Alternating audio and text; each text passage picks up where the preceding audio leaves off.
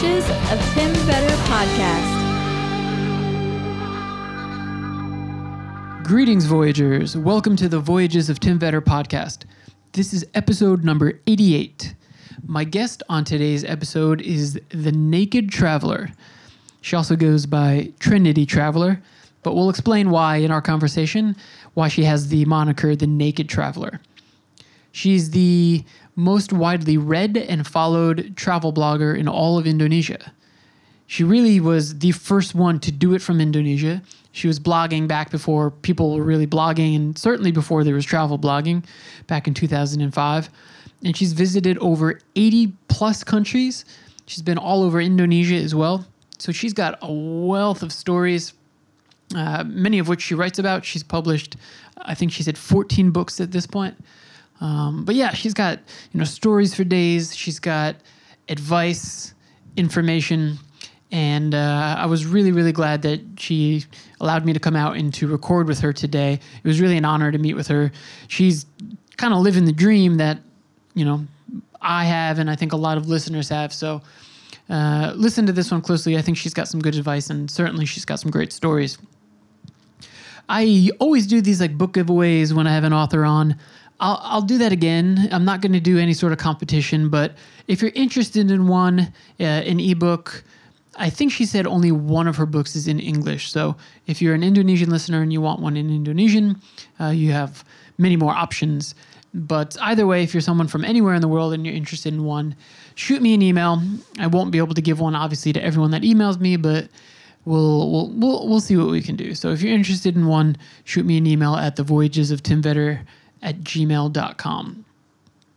Also, if you are somebody who can support the podcast financially, you can do so on Patreon. That is patreon.com/thevoyagesoftimvetter.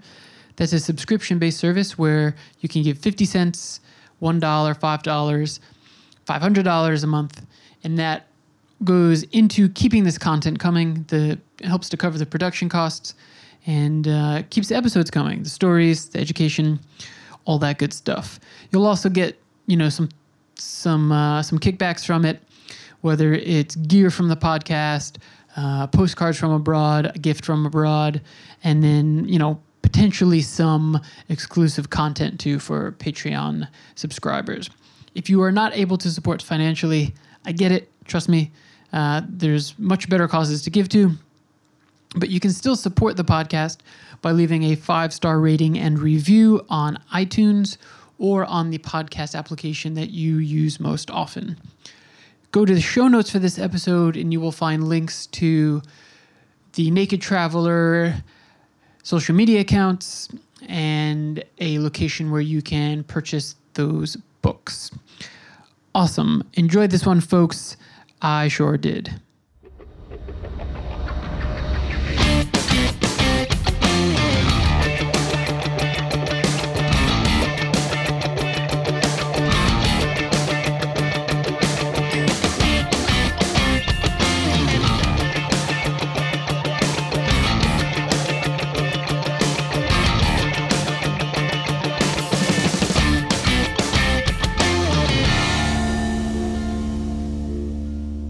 All right, awesome. Well, first of all, Trinity, thank you.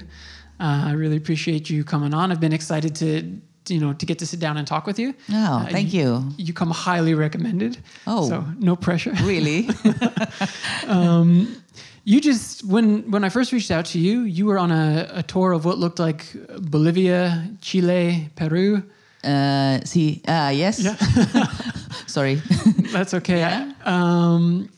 Any highlights or lasting impressions from those places?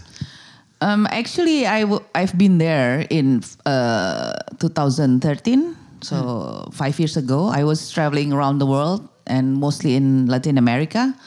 And this time I came to Peru because I got sponsored or scholarship from the government of Indonesia to do a writing residency. And then I was based in Lima, but then I also need to do my research in Bolivia. The highlight is Bolivia because 5 years ago, my passport or my visa was rejected. In Bolivia? See, Why? not only Bolivia, many things happen. Wow. I mean, if you have a third world country passport, Right, that's right. like the worst thing you can do, you can have as a traveler.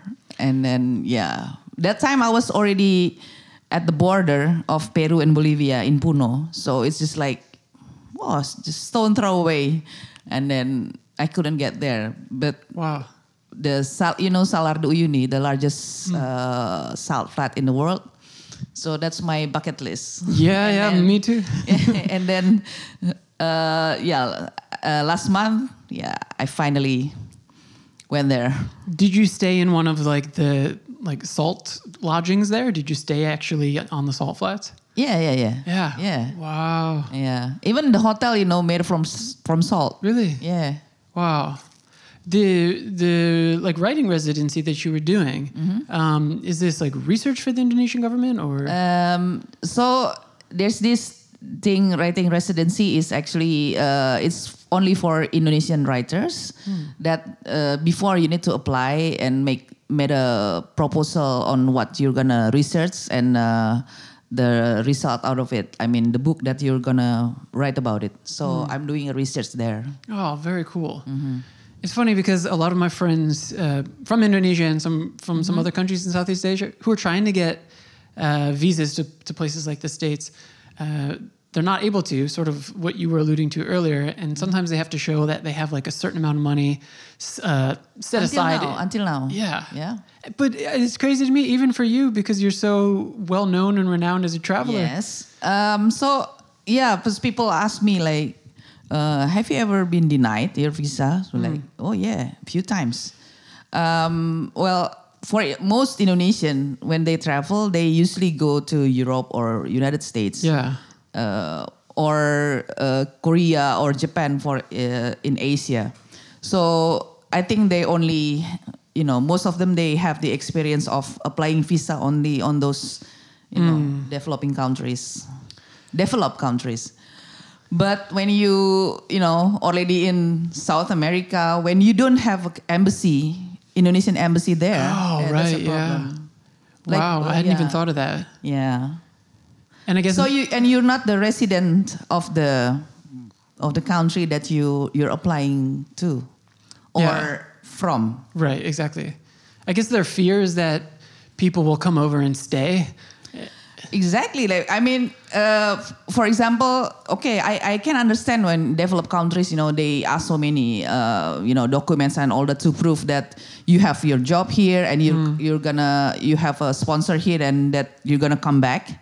But in the case of Bolivia, I just knew, but 5 years ago I knew that Indonesia actually falls into category 3 for countries, together with Afghanistan, Syria, Really?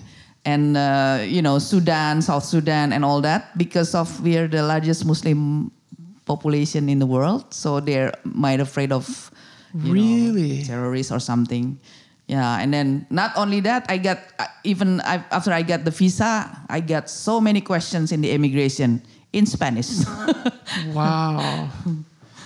The funny thing about that too is like, that's sort of, in the post 9/11 world, the United States' perception and sort of like collective idea about, Islamic countries, even though technically Indonesia is not We're an not. officially state-sponsored Islamic country. But the idea is that, or at least like the stereotypical thought or the fear is that like, oh, that's an unsafe place. That's not going to be safe for me. And I've traveled to several Muslim countries at this point, and it's always where it's like the people are the most like hospitable, friendly, welcoming people Yeah. who like look after me and make sure that my trip is safe and Yeah. I'm safe. So that's actually like a pretty tragic misnomer, I think, that people Yeah. have about Muslim countries. That's the irony. Yeah. We were talking a little bit before we started recording, like sort of about like how I started traveling and why Indonesia.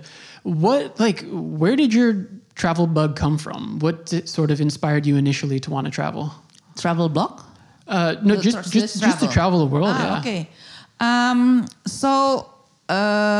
I think because of my parents, both of them, and my big family, the family side of my mother, they all like travelers, like really, really travel. So I'm raised, to travel a lot. So every holiday, even, when you get a good report in your school, usually in Indonesian kids, oh, you get a bicycle or something. They're like, oh, you got to travel to here, something like that. And then plus my dad was a police, so he was stationed like so many places. So in my whole life, I always move around. So when I started getting my financial independence, I couldn't stop. Yeah, you're quite fortunate to sort of be born into that situation. Yeah. Yeah. Yeah, and I'm really aware of that. So when I was a kid, I always dream, oh, I should have a job, from my travel because I love travel so much. And yeah, now I'm living my dream. Yeah. Did you ever have like a normal 9 to 5 type of office job? Yeah, before. Really? Yeah. So after I graduated from my university, I work in a corporate as a marketing communication. So actually, that was the time because after you graduate, you have to work for someone or some corporates, and then you get your experience and all that. So I did that, and then actually the trigger is when I took my master degree. I got also scholarship from Asian Development Bank in the Philippines. Wow. So from there. The school actually is business school, so they believe that if you want to be a good leader, you have to know about yourself to be able to lead, other people. And so the class, like peeling yourself and all that. Then I realized that I don't like doing this, Yeah. and then from there also from my SWOT and all that, like. Yeah, I should be, a travel writer, because I already started a travel blog like 2 years before I took my master. Oh, okay. And then published a book. When I left to Philippines, I published a book. And from there, yeah. At that time, were there many people in Indonesia who were blogging or even writing about travel? No, I was the first travel blogger in Indonesia. So did you recognize at that time, like, hey, there's almost like an open place in the market here? Like I could be that person? No, actually, blogging that time, it was 2005. Whoa. I started, yeah. That's real early. Have you been born? Yeah. I graduated high school in 2004. So that time, blogging, just coming out in Indonesia. And then there are some, they call it blogger celebrity and all that. But I didn't, I never really read blogs at that time. So, but I already writing for articles for some magazines. So I already earned money since I was high school. Okay. And I also, a reporter or journalist since I was elementary school. So really? Writing is like in my daily life. Okay. And then from my writing, I already specialized in travel because I traveled since I was a kid. And then a friend of mine just found out and read some of my articles, and he said, "Oh, why don't you make a blog?" "Oh, what is that?" "You don't know? This is like a hype here." And then he's the one who made my blog. Actually, Really? Yeah, I'm like a technology challenge. So he made it, and then that's it. It's the first travel blog in Indonesia. That's amazing. Nobody ever done it before in here. How long did it take for that to catch on with people? Like how soon into writing were you getting a lot of views or hits or followers? I think it becomes like instant hits because nobody knows about because maybe because of my positioning. I'm a female solo traveler from Indonesia, and that time nobody ever imagined that you can travel solo or as a female back then. And then that time there was no social media. Right. Yeah. So and then I got coverage from some newspaper and online news, and then I get it. Sorry to cut you off. I get a lot of questions about solo travel, and like one of them is always, well, don't you get lonely? Or like, what are you doing? How do you meet people? For you, do you have a preference for solo travel over traveling with a companion or in a group? Actually, I don't have preference. As long as I travel, I'm fine. But I usually avoid travel with groups. If I travel either solo traveler or with a friend that you really know. Yeah. Because it's better to travel solo than to travel with wrong people. Right. And for me, at least, maybe it's similar for you. The solo travel is more just out of necessity because sort of the path I've taken recently, I don't know many other people who've taken that path. So they don't, they just can't leave their jobs for a certain amount of time, or sometimes they're afraid to go to the places I'm going.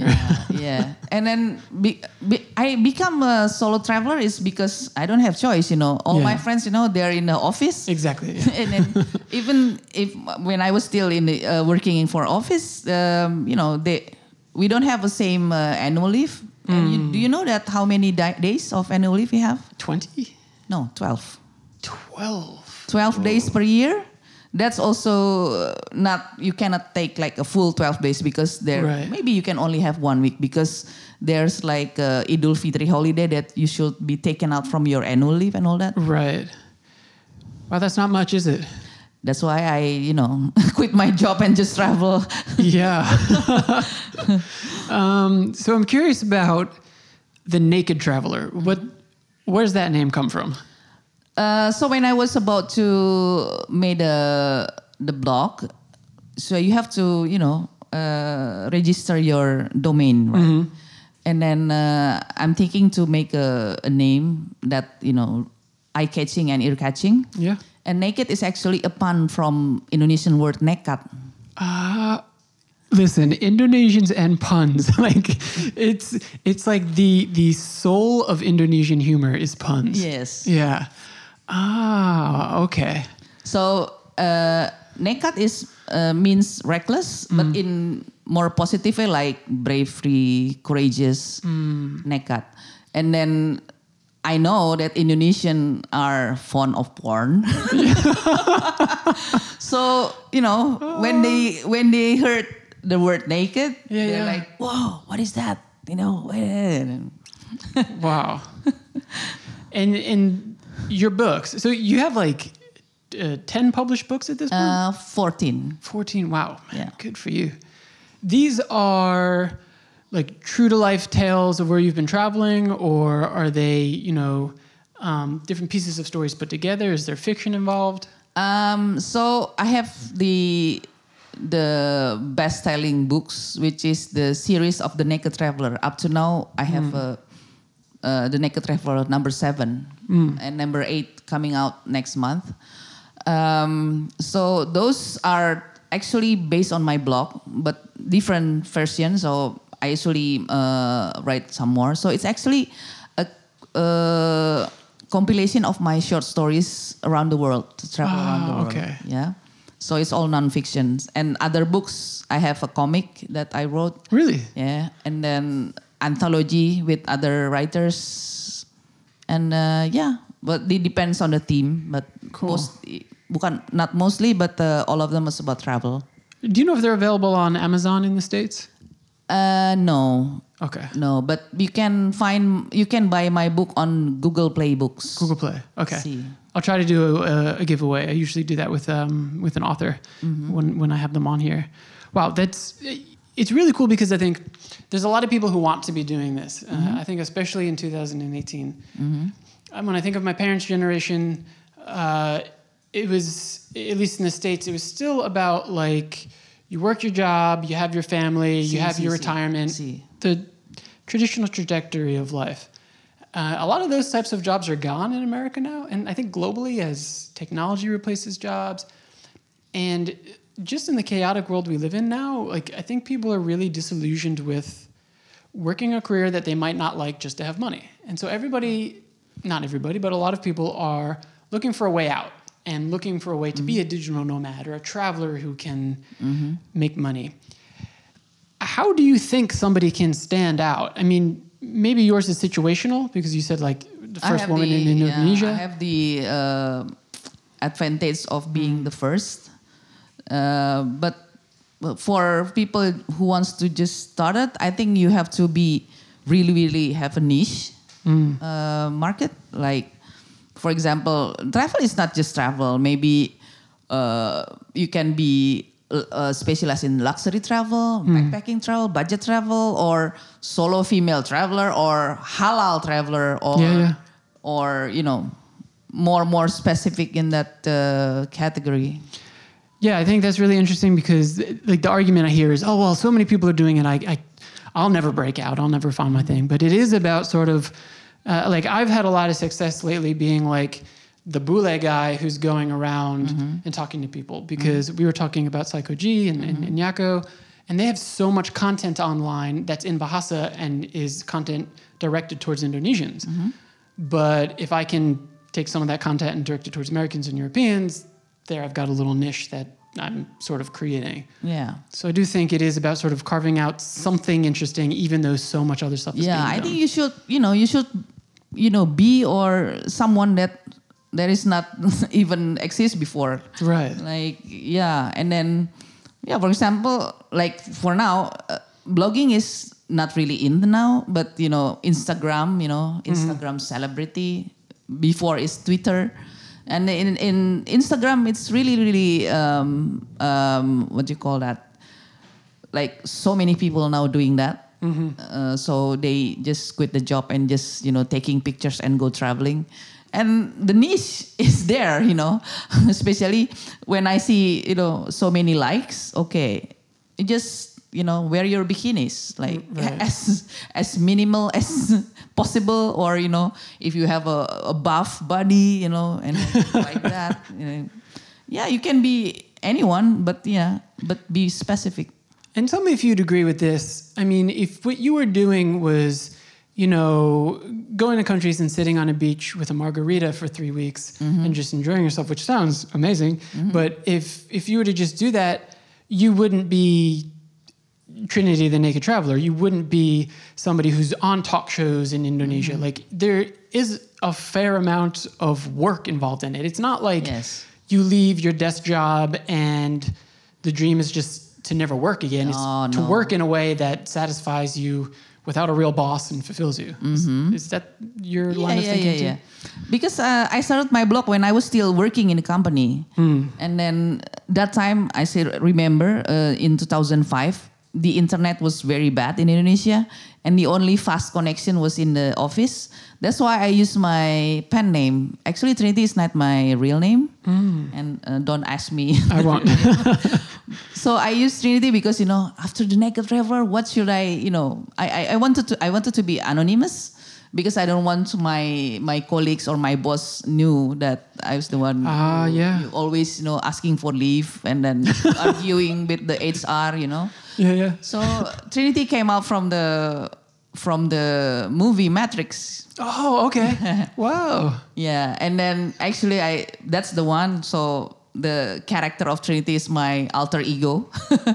And the third, I want to tell people that I'm not Muslim because the way I travel is not Muslim at all. Right. I drink alcohol, I smoke weed sometimes, and partying overall everywhere. So I don't want to be judged by my religion, but I have to do it. Right. No, I mean, I think like in the context of Indonesia, it's important for people to know. And you're fully independent of any sort of day job or side job. Apart. Oh man, you really are living the dream, huh? Yeah. Another thing that it's funny, like I get a lot of questions that I'm sort of redirecting towards you. But people say like, well, what if something goes wrong? What if you get hurt in a foreign place and you don't know the language and this and that? And to me, it's like when things go wrong, sometimes in the moment they're awful. But once you're removed from that moment and you're a month down the line, weeks down the line, sometimes those are the best stories that you have. Yeah. if I say that to you, does anything come to mind from your travels where you're like, you had like an oh shit moment, like this is crazy, that now that you're removed from it, you're like, oh man, that's kind of awesome. Well, many things happens, and I think that's the curse of a travel writer, because my travel has never been smooth. It's always, either, the flight got delayed, right. Even, reroute, or lost my baggage, or, many things happen, even to booking hotel that doesn't exist, yep. or something. It's always happened. So that's why maybe that's the curse, because from there I can write so many stuffs. Yeah. But if you ask me one thing, oh wow, that's so many.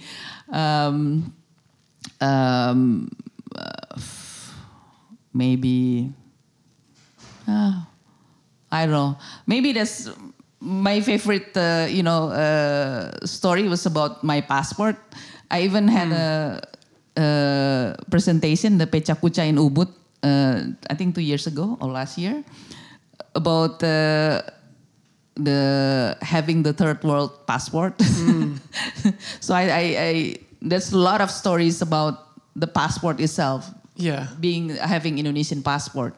Okay. Like for example, Bolivia is not the only one. I usually my favorite story is about Argentina. Oh, okay. Argentina. Okay, there is a Argentinian embassy in Indonesia. So 5 years ago I applied, but I got denied. I don't know why. So to apply itself, it takes like a lot of stuff that you have to present, like, okay, bank, photocopy of this and that and this and that.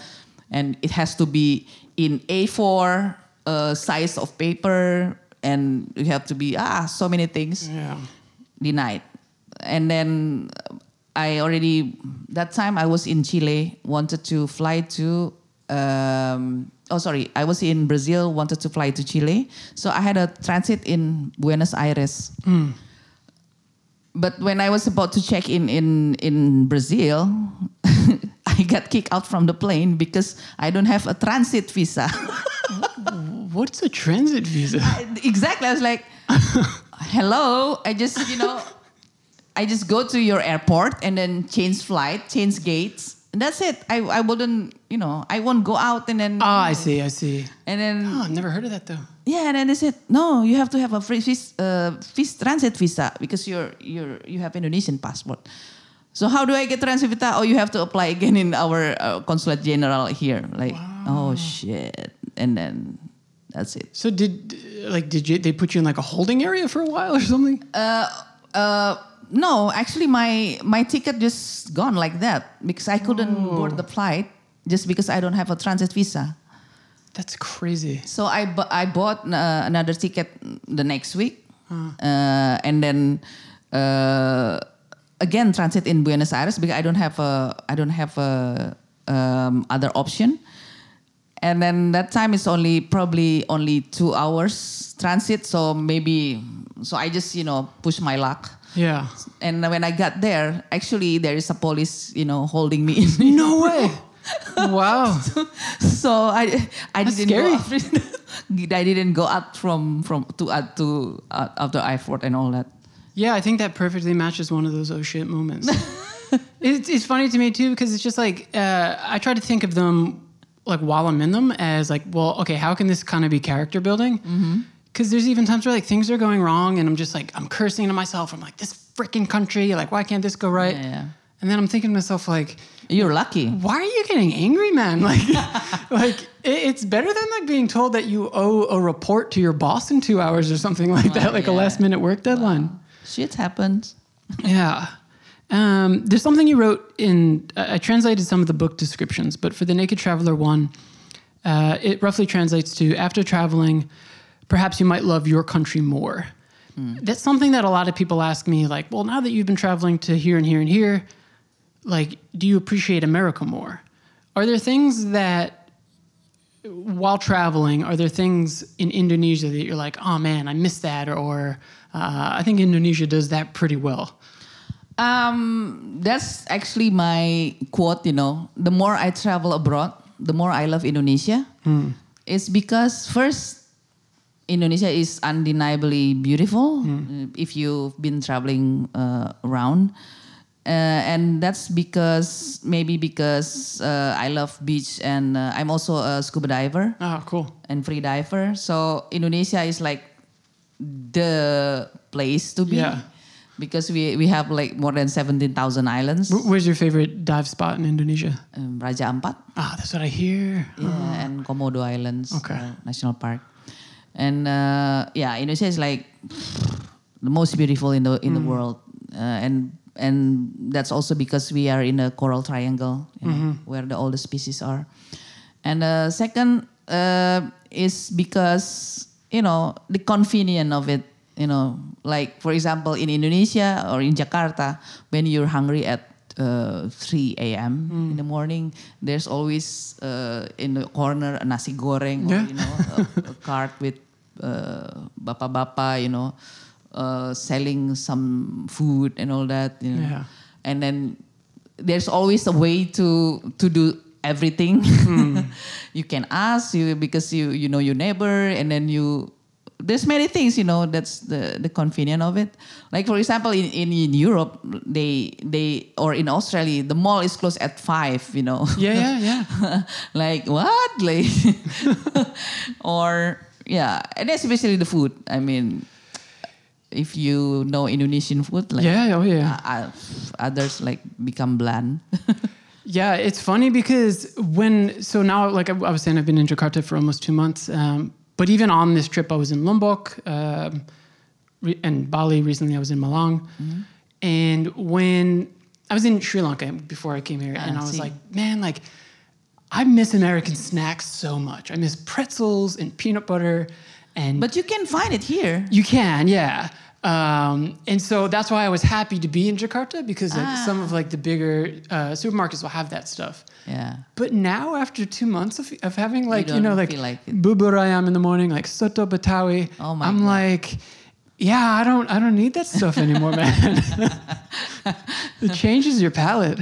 But but still, for me, I don't miss home too much when I travel. I hate missing home, so I never feel homesick whenever I travel, even though I travel for 1 year. Whoa. But the only thing I miss is like the food, Yeah. But I can stand, not having Indonesian food for 1 year. But then I told you there's always a way. So usually I go to embassy of Indonesia. Yeah. And they'll have snacks and stuff? Yeah, they always provide. I remember in Chile 5 years ago, I was in Christmas Day in Santiago, and it was like, oh, I'm missing Indonesian food so much. So I I just wrote a tweet on my Twitter saying, does anybody knows any Indonesian working in the Indonesian embassy, because I miss food and I want to, celebrate Christmas, with Indonesian food. And then somebody just, like, oh yeah, I know. So just call this lady. So I call, and then they have an open house, and we always amazing. yeah. Wow. And even they drop me with the the embassy car in front of my hostel. So everybody's Really? like, wow. And with the ole or souvenir, a box of Indomie. Oh, okay. I was like, wow, my embassy never done that to us. Yeah, right. Yeah, but Indonesia, Yeah, you're making me wonder, like, if I go to the U.S. embassy, like... nobody cares, right? But in Indonesia, like, especially in, if the country, like, it's rarely Indonesian there, like in Right. Peru, Bolivia, they're really, really, wow, Indonesian, let's have a, dinner in my house. Oh, like it's that. so cool. Yeah, that's the Indonesian thing, Yeah. The Indonesian way that I miss, but there's always a way. Yeah. I just go to embassy. So I asked you about what it is about Indonesia that you love and miss. On the flip side, are there any countries in particular or regions or areas where you're like, man, I could return to this place over and over and over again because I just love it so much? Outside of Indonesia or Yeah, outside of Indonesia. Japan. What do you love about Japan? the food. I think even in a convenience store like 7-Eleven, they have like the best food ever and very cheap, like everything. There's never the food never fails in Japan. I think, yeah. Yeah, that's on my list. I'm hoping actually to get there on this trip. It's quite different in terms of budgeting between Japan and Indonesia. Yes. So I'm looking for ways to find hostels and couch surfing and stuff like that. Uh-huh. Do you do that at all? Do you try to minimize costs and have any little hacks and things like that? I don't do couch surfing because I prefer to pay a little bit more for my freedom. Yeah. And besides, I'm a true. solo female traveler. Right. I heard a lot of bad stories, and I don't think it's fair because I don't want people, stranger to stay in my house. So I stay in the hostel usually, and then to cut my budget, I think the biggest spend is actually from food. Yeah. Same. So I last time in Peru, I cook myself every day. That's to cut the cost.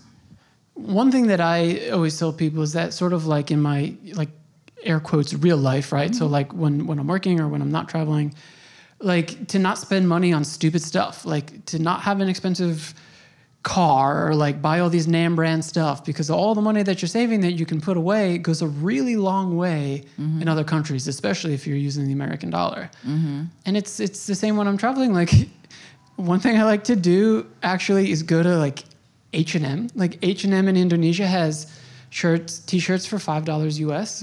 And like that's super cheap comparatively to clothing in the US, and then I don't mind if something happens to it or actually like I love going to United States because of the factory outlets. Yeah. Okay. It's best shopping. Like, whoa, I can spend like days there and not going out. But it's also cheap, and then branded stuff, And then I even went shopping in S&M in Lima in Peru because they have a sale for sweatshirt and all the warm jacket and all that. Because in Indonesia you don't get that cheap because we don't have a winter. Right. So it depends on the country. How do you? Well, so you're quite the traveler, but how do you handle cold weather? Because a lot of my friends here are like, it'll dip down to I don't know what it is Celsius, maybe like 28, and they're like, oh, it's chilly, and I'm still wiping sweat away, and I'm like, oh, this is still hot, man. Actually, I hate winter. I'm allergic to cold. Yeah. Literally. Huh. Yeah. So when it's below 3 degrees, I get itchy all over my skin. That's one, and so I know now what to wear. Usually layered, with the thermal and all that, and then put on a heater. Even in Lima, it's the winter was 15, but I got very very cold, chill, like whoa. And then I just realized my tolerance of cold is getting worse because because I lost 16 kilograms in 1 year. I just lost So can you imagine you lost fat for so many kilograms? Oh, okay, yeah. And then why 15? I felt so cold, and I asked my doctor by WhatsApp. That's very Indonesian thing, You can ask your doctor. Yeah, why I'm so cold? Of course. You lost your fat. You lost your insulator. That's big. It's only 15. I usually 5 is okay and like all that. I was like,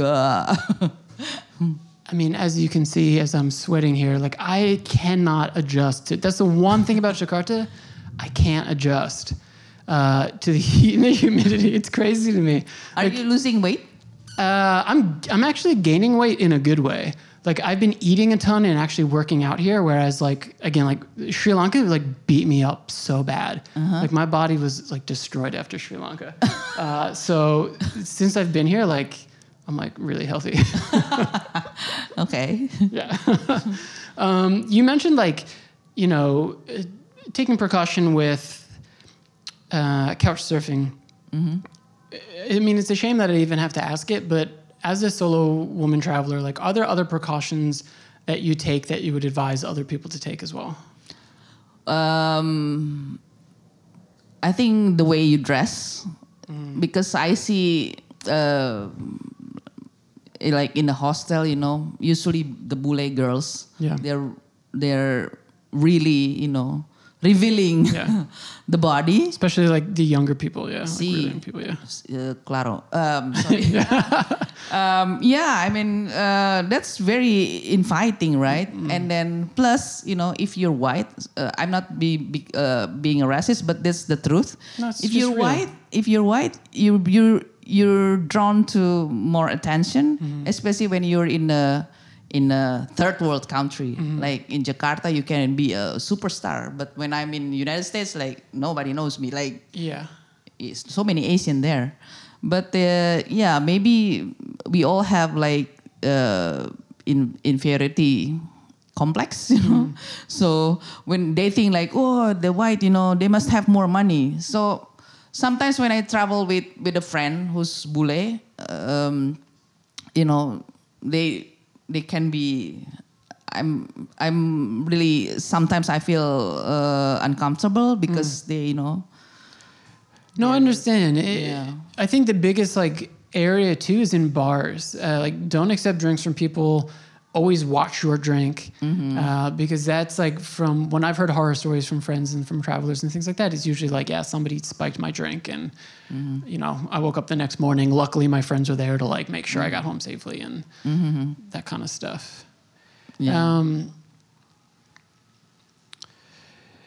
Are there any negatives or downfalls to living this type of a lifestyle? To living what? A lifestyle of travel. Like the downside. Yeah, I still wonder sometimes, like, so people will say to me like, oh man, someday you're going to want, like a whole bunch of kids, or you're going to want to have that security of a pension plan or something. And like right now I'm like, no, of course not.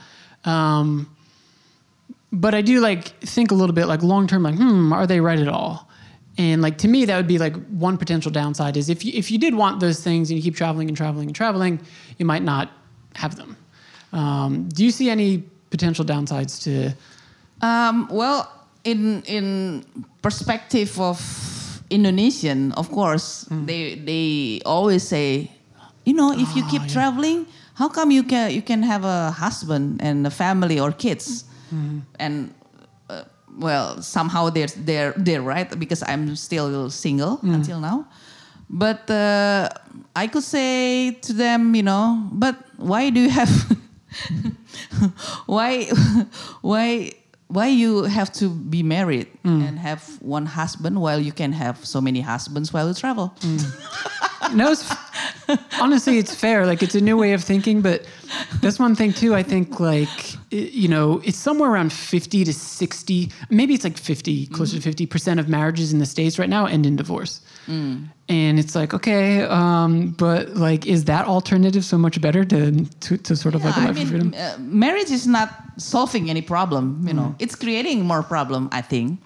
But I think the only downfall for my lifestyle is, well, because I'm also a writer, sometimes I have to deal with deadlines, and then sometimes I don't have internet connection and all that. So that's a stressful situation, but I can manage so far. Others, well, I get sick so many times. I got 3 times malaria, 1 time malaria, 3 times typhoid, 2 times dengue fever, because of my travel. Yeah. Wow. Do you have a typhoid vaccine here or no? Never heard about that, but they say now they have. But, In the States, we have it. Yeah. But But not for dengue though. It's every 2 years. Something like that. Yeah, you need a booster every year. So Wow. I got typhoid 3 times. I think actually last time I got hospitalized of my typhoid like 3 months ago before I went to Peru. Do you get traveler's insurance, like health insurance? Yes. Yeah, Always. same. Yeah. And I got that typhoid from my trip in Kyrgyzstan and Tajikistan, because of the unhygienic Yeah. situation. And then malaria Indonesia, dengue, both of them in Indonesia. Do you ever get like the regular sort of traveler stomach issues? Not really, but Okay. I get food poison Yeah. sometimes. Yeah. Yeah. That's what I mean. Yeah. Like it's, Even my Indonesian stomach, Yeah. yeah. Like I remember last food poisoning was again in Peru 5 years ago when I had a ceviche, the raw food. The Oh, Peruvian yeah, of style course. with the it's delicious. yeah. And I went, and the irony is, I went to one place, I think in Ica or something, where they invented the ceviche. So I'm like, okay, I'm here, I have to try the ceviche, fresh from because it was on the beach, right? Yeah. On the coast, and then in a good restaurant, and I get the food poison for Oh 1 week. man. It's the worst. I keep telling this one story over and over again, but I wanted so badly to go see Apo Vang Od, who's the tattoo artist up in the mountains. It's like anywhere between 8 and 12-hour bus ride north of Manila. Ah. And she's 102 years old. Oh, I've right? heard about that. Yeah. And so I was like, I'm in the Philippines. This might sound morbid, but like, I don't know how much longer she'll be alive. I have to go. And I got just awful food poisoning the day before. Yeah. In Manila. In Manila. It might have lasted. So I ate balut in Cebu and like it fucked me up. Like I was sick for so long after it. Oh, really? Yeah.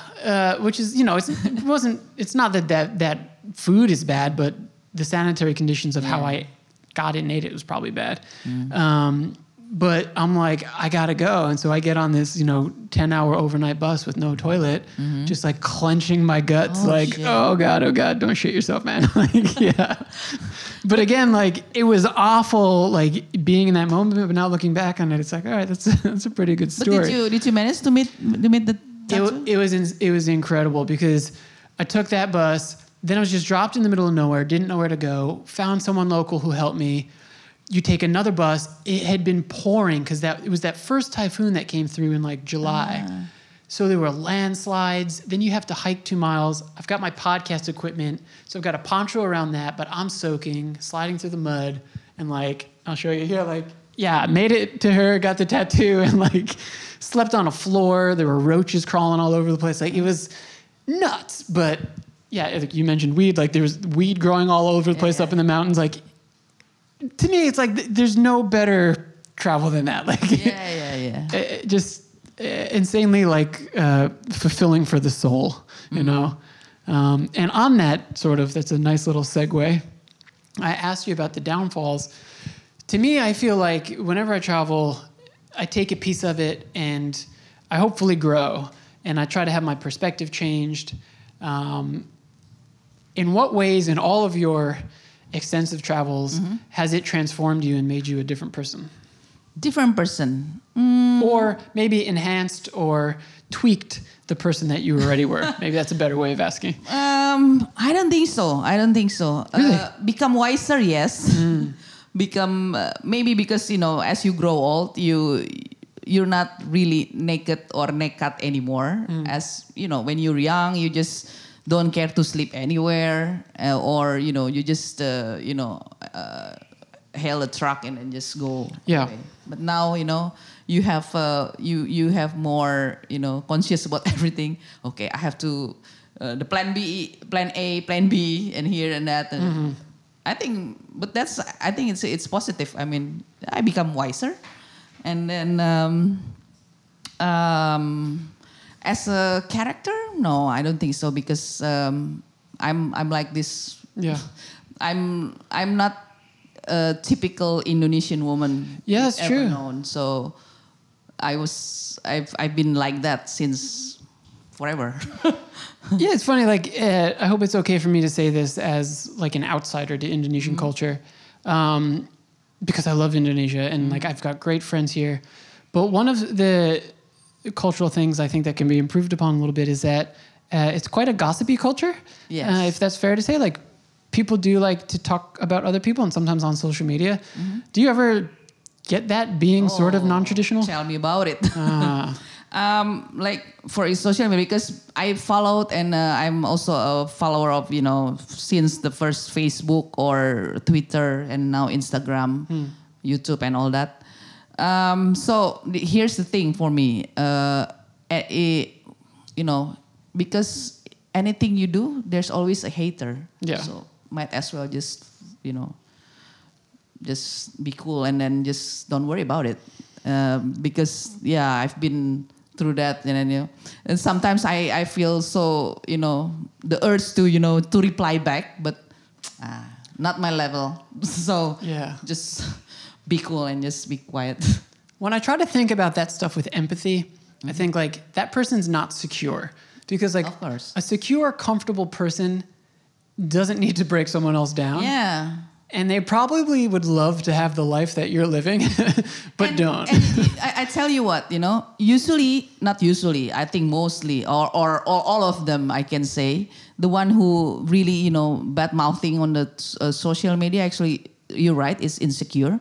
So I remember there is one guy who, really, bad mouthing about me or everything, what I did, like, for example, when I tweet about, oh shit, my visa got denied. Wow, I think our government should be stronger. And then he commented like, hey, you are Indonesian, you have to, defend your country. Don't say, like, if you don't like your country, just, go to other country and be other country citizens, something like that. Something that doesn't make sense. Yeah. And keep doing that and doing that. And in one event, I actually met him in person and then I knew that he was there. So I just came to him and like, hi, I'm Trinity. And then, I know you from the social media, just being nice and really, really smile. And he got scared, like, oh, shit, and didn't say anything. So actually, they only, like fears on social media, but in real, they're just a shy cat. That's an amazing story. It reminds me of something, and I think actually it's a really, really good lesson for people. I like baseball. When I was quite young, I thought I'd be a baseball player, and then I didn't quite grow past 5'8". What's your position? I was second base in the infield. And I used to love to read baseball books. And there's a player in America named Wade Boggs, and he was quite good. And I forget exactly where, but whenever his team would play in this one city, there would always be this one guy in the seats that were quite close to the field who would always yell stuff at him, like nasty stuff. Over and over and over again, and it got in his head, and he got frustrated and angry. And then one time in that city, he went, and he walked up to the guy, and he said, like, hey, I'm Wade Boggs, and gave the guy a signed baseball. And then he said after that, he would visit that city and see that guy, and he would never do it again. So it's like, that's kind of like your story, And that's I can relate to that, because this guy actually just shut up after that. Yeah. Because how can he say something now? Because sometimes when somebody makes you really, really angry, you tend to angry back or something. But actually, just be cool, and then even you have to go to them and then say something nice. Yeah, they got embarrassed. Yeah. One place I've gone in this now 5-month span is Brunei, and a lot of people have asked me sort of like, why? I had a cab driver in Singapore who was like, how many days were you there? And I was like, it was like 5.5, 6. And he's like, well, that's 4.5 too many. I'm like, okay. But in a lot of ways, Brunei sort of shattered the stereotype or perception that I had before I went there. I had no experience with Sharia law. I've heard of, again, I'm not trying to be judgmental at all, but like I've heard of things that happen in Aceh that sort of, to me, violate people's human rights. Right. See. I didn't see that at all in Brunei, and I was greeted only by friendly, nice people. And yeah, it's not a place where you're going to have all these action and adventure moments, but it still shattered a lot of my perceptions. Like a lot of things that aren't allowed to be done there under Sharia law happen, and no one just sort of talks about it. Are there any places that you've been throughout the world that you had a certain perception going to that place, or you heard a lot about it in the media and from people, and it was kind of completely different and not quite what you were sold? Whoa, many. Probably one of them is Iran, the country. Oh, wow. Yeah, I went there, especially the media coverage, about Iran, like especially the Americans, they hate the Americans also. And Iran is, if you familiar with Shia and Sunni in Islam. Yeah, of course. So they are not the most Indonesian having. So like, hey, don't go there. It's very dangerous because they have a different Islam. So right. And you have to wear a hijab. You're like, oh, fine. I'm also wear hijab in Aceh. Like, right. And when I got there, that's the most. I think the country is like very beautiful. Even especially the architecture and all that, the mosque and everything. But the highlight is in the people. They are the friendliest people I've ever met in my whole life. Wow. Yeah. Like, wow. They're like, come to my house. Let's have a lunch or dinner, or when I was, take picture of myself, like, let me help you to take pictures. It's really, really amazing. Wow. Yeah. I mean, that's sort of like what we said sort of at the beginning of this, is that, a lot of countries that are heavily Islamic, like, people are very, very welcoming. But in Brunei, that's a different story. Well, you know what's funny? I've been to Brunei. Oh, okay. You did not have a good experience? I have different story. Okay. So I went to Brunei just because I read that they have some kind like a theme park, like a Disneyland for free. I love theme park, going by taking roller coaster and all that. That's why I love American, the United States, because of that. The Magic Mountain. Yeah. So I went there. Oh, I wanna go with roller coaster for free. So I went there and then went to the park. But it's funny because you're the only one who's taking it, and then nobody. So it's not fun anymore, even though it's free. Okay, that's the first one. And the second, is actually I got harassed by the guys. Like street harassment. When the catcalling, and then when I walk, they're hey girls, Wow. yeah. So that's messed up. Yeah. So when you so I believe even travel is individual. Yeah. People have a different experience, and you have to divide. Men, women. And based on race, and that's true. I mean, yeah. What's really interesting about that too is like I am much more conscious now at like 32 and like pretty well traveled at this point of sort of, if you want to call it privilege, or sort of like my position as like a straight white male in the world. See. And so for that reason, I find it a bit difficult sometimes to, and Brunei is a perfect example, I find it a bit difficult to sort of talk about it because I don't know if it's my place to do so. In Brunei, the people I met were so great, had such good hospitality, drove me around. But I also met people who like told me a lot of the reality of what happens there. And a lot of it like is really, it points to sort of the royal family like doing a lot of harm to the country and doing a lot of things that, in my opinion, shouldn't be done. But I don't know, as like a non-Bruneian, like white bule guy from America, like if it's my place, because I haven't recorded yet about Brunei. I've been trying to figure out how to do it. Like I don't know if it's my place to get on here and be like, hey, this and this and this is going on, and like it should be changed. That's why sort of like with some of the conversations I've had in Indonesia, like they've been amazing. Like I've had Ruby Khalifa, who works for the Asian Muslim Action Network, who's trying to prevent radicalization in rural areas and like violence against women. But to me, like my role in that conversation is more of a facilitator and more of a platform for her, because I'm a little uneasy with like, and I'm not asking for like your answer or opinion on this. I'm just I guess talking, but like I'm not sure if it's really my place. Have you ever felt that at all? Like in writing about a place that you're a foreigner to and maybe being critical of it? Oh, many. Tell me about it. Like, for example, if I write about Indonesia, I get the critic or the protest or a lot. Yeah. Maybe because they love their region or city too much, and they don't want to face the reality. And that's me. I mean, I don't really care. Like for example, I give you an example. I went to Aceh, and then I wrote about my. I'm just crazy, I swim with my bikini. Yeah. Oh my God. Yeah.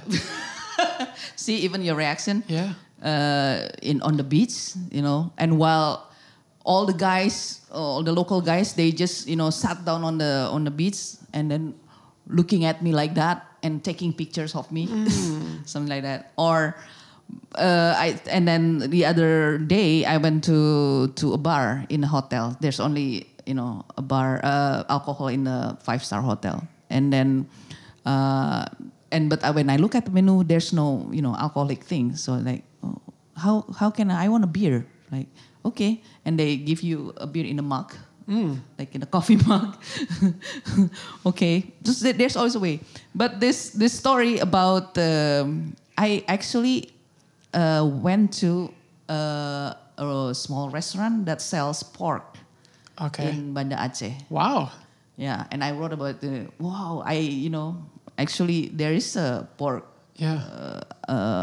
Pork noodle in a very good one in Banda Aceh. After that, I got so many. Even I got threatened, Really? by some guys from there. Like, no, we are a Muslim. We have a Sharia law. There's no way you can find a restaurant that sells pork. I'm like, I was there. Yeah. Wow. Does that scare you at all? Like when you get threats and things like that? Yeah, but that's the truth. I mean, why should I worry about or that's the truth. I mean, deal with it. Like, yeah. It's actually the restaurant is actually on the Chinatown. There is a Chinatown in. Okay. So. And then okay. they're not halal. They're not Muslim. Yeah. They've never been there. Right. That's really interesting. I mean, yeah, that too is like. So I've encountered that going to some beaches here with friends. And again, like, I don't think it's my place, but it's like in the States, our brand of feminism is like, you can't tell me what I can wear or what I do with my body. Then, and it's like, yeah, I agree with that. And I think that's a fundamental right that somebody can't really tell you what you can do with your body as long as you're not harming someone. But then it's like, am I wrong then in telling someone else like this part of your culture needs to be changed and you need to let people do that? Like it's something that I think travel exposes you to and gets you thinking. Why I swim with my bikini on the beach is because I saw bule girls, swimming with bikini. I was like, why they can, I cannot. Exactly, yeah. So I just just out of my experiment to stay there. Yeah, that's one thing. Like again, like talk about privilege. Like some people are like, oh, will you stand out as a white person? When we mentioned that earlier, it's like, yeah, in some situations and in some places you do, and it can be a negative thing. But in a lot of other ways, like people kind of let you get away with a lot, like more so than they will the like indigenous people that live in that place. I just saw this article the other day here, and I'm paraphrasing through somebody who translated it. So this is like third person account, but there was a Bule woman who. And if you're listening for the first time ever, folks, Bule is foreigner in Indonesian. So I'm like realizing that now. But she claimed she went to an ATM, left, and then said to herself, like, I didn't take the money out. Yeah. Did you hear about this? Yes, and then the two guys beaten up. So she saw two guys taking out money and said, that's my money. Even though she hadn't, like, the CCTV showed she actually hadn't taken out money. And everyone believed her, just I guess because she was a foreign woman, and they beat up these two guys. And then it turned out that like, no, they were just two guys taking out money. Crazy. Yeah, I mean, you can say, you experience racial discrimination in, being, because Indonesian usually, if Indonesian go there, would it be racial discrimination because we're Asian or we're with hijab or anything? I'm like, and I said, have you been to one of the pub or bar in south of Jakarta, like in Kemang? Right. They're very racist because many times I go there with my Bule friends. The waitress don't even talk to me, but talk Yep. to the bule. I was like, and then, yeah. That's happened to my friends too, where like certain establishments would be like, we only serve tourists, we only serve foreigners. Yeah, Yeah. it's crazy. I was thinking, But I should tell you that actually I'm grateful being an Asian with my face like this, because whenever I go, people actually don't notice, so I can just yeah. just gone like that. Oh, That's my positive sides, because I told you when I'm traveling with the bully guys or girls, they're got drawn so much Yeah. attention. So when you're Asian, you're nobody. So oh man, yeah. that's a sad statement though. No, but Oh, it's just good. 'cause- But I think it's good. Like for example, when you go to the market and you want to bargain, well, Indonesian loves to bargain. Yeah. And I'm like, oh, you're Asian, you're so poor. Okay, I'll give you discount. Yeah. Okay. Well, it's a bullet. Like it's totally. oh, you have so much money. That's totally correct. Yeah. In cabs, tuk-tuks, markets, Sí, claro. upcharged on everything. Yeah. Yeah, but if you're Asian, All right. Oh, that makes sense. so that's I learned that, I'm grateful being Asian, and then my face can be a very local to even to Bolivian, Peruvian, or Indian in the south in the east, Yeah. or anything. So I'm not drawing too much attention, so I can just be whatever I want. That's interesting. The country that started my love affair with travel was Vietnam. It was now, maybe almost 7.5 years ago about, I had started a job at a school and I worked with a gentleman he's been on here. He's awesome. This guy, Kevin. And he had spent 4 months there. And I had another friend who I think through like a church had done like missionary work or something there. And we would meet and get pho at this local place in Brooklyn and beers. And we would just sit around and they'd tell me their stories. And I'm like, I want to be there. And for me, it just worked out perfectly that it was like it was a great starter nation for me because it was cheap, it was easy, like it was friendly. For somebody who might be listening to this and is inspired by Trinity Traveler and wants to go out into the world, like, do you have a recommendation for a place or a region that is a good starter location for them? Them Americans? Anybody who's like... Because it's two different species. Yeah, it's contextual. You are right. Because a newbie for Indonesian is so different than newbie for Americans or Europeans. So maybe, so Indonesia is the second largest listenership for the podcast, but the first is the States. So let's, am I letting in mosquitoes? Do you want me to close that? I'm sorry. No. Oh, okay. It's from the most nearby. Yeah, let's say since the largest amount of listenership is the States, let's say for someone from the States, what's a good starter nation for them? Do you need visa to go to Vietnam? Yeah, it's actually one of the more expensive ones. Yeah. Yeah. Well, I think for Americans, Americans don't really travel, right? It's an absurdly small amount of people that even own a passport. Well, I read that only 30% of the Americans that has passport, and then this funny thing is the idea of traveling is going to Mexico. yeah, and not even Mexico to a resort where you don't even leave and see Mexico. So I think because of that. Can I say something about Americans? But this is very bad. Sure, and if you regret it later, we'll pull it out. If you regret it, no, because I hate traveling, with Americans when I'm in other country. Because maybe they don't really a traveler, and they want everything as having a standard as American, and and they talk. I don't know why they talk very loud in English. It's like, you're not offending me. I fully understand. Yeah. So I think as a starter, okay, uh, going traveling to less developed countries, or going to for if you want to be in a safer side, go to Europe. Okay. Yeah.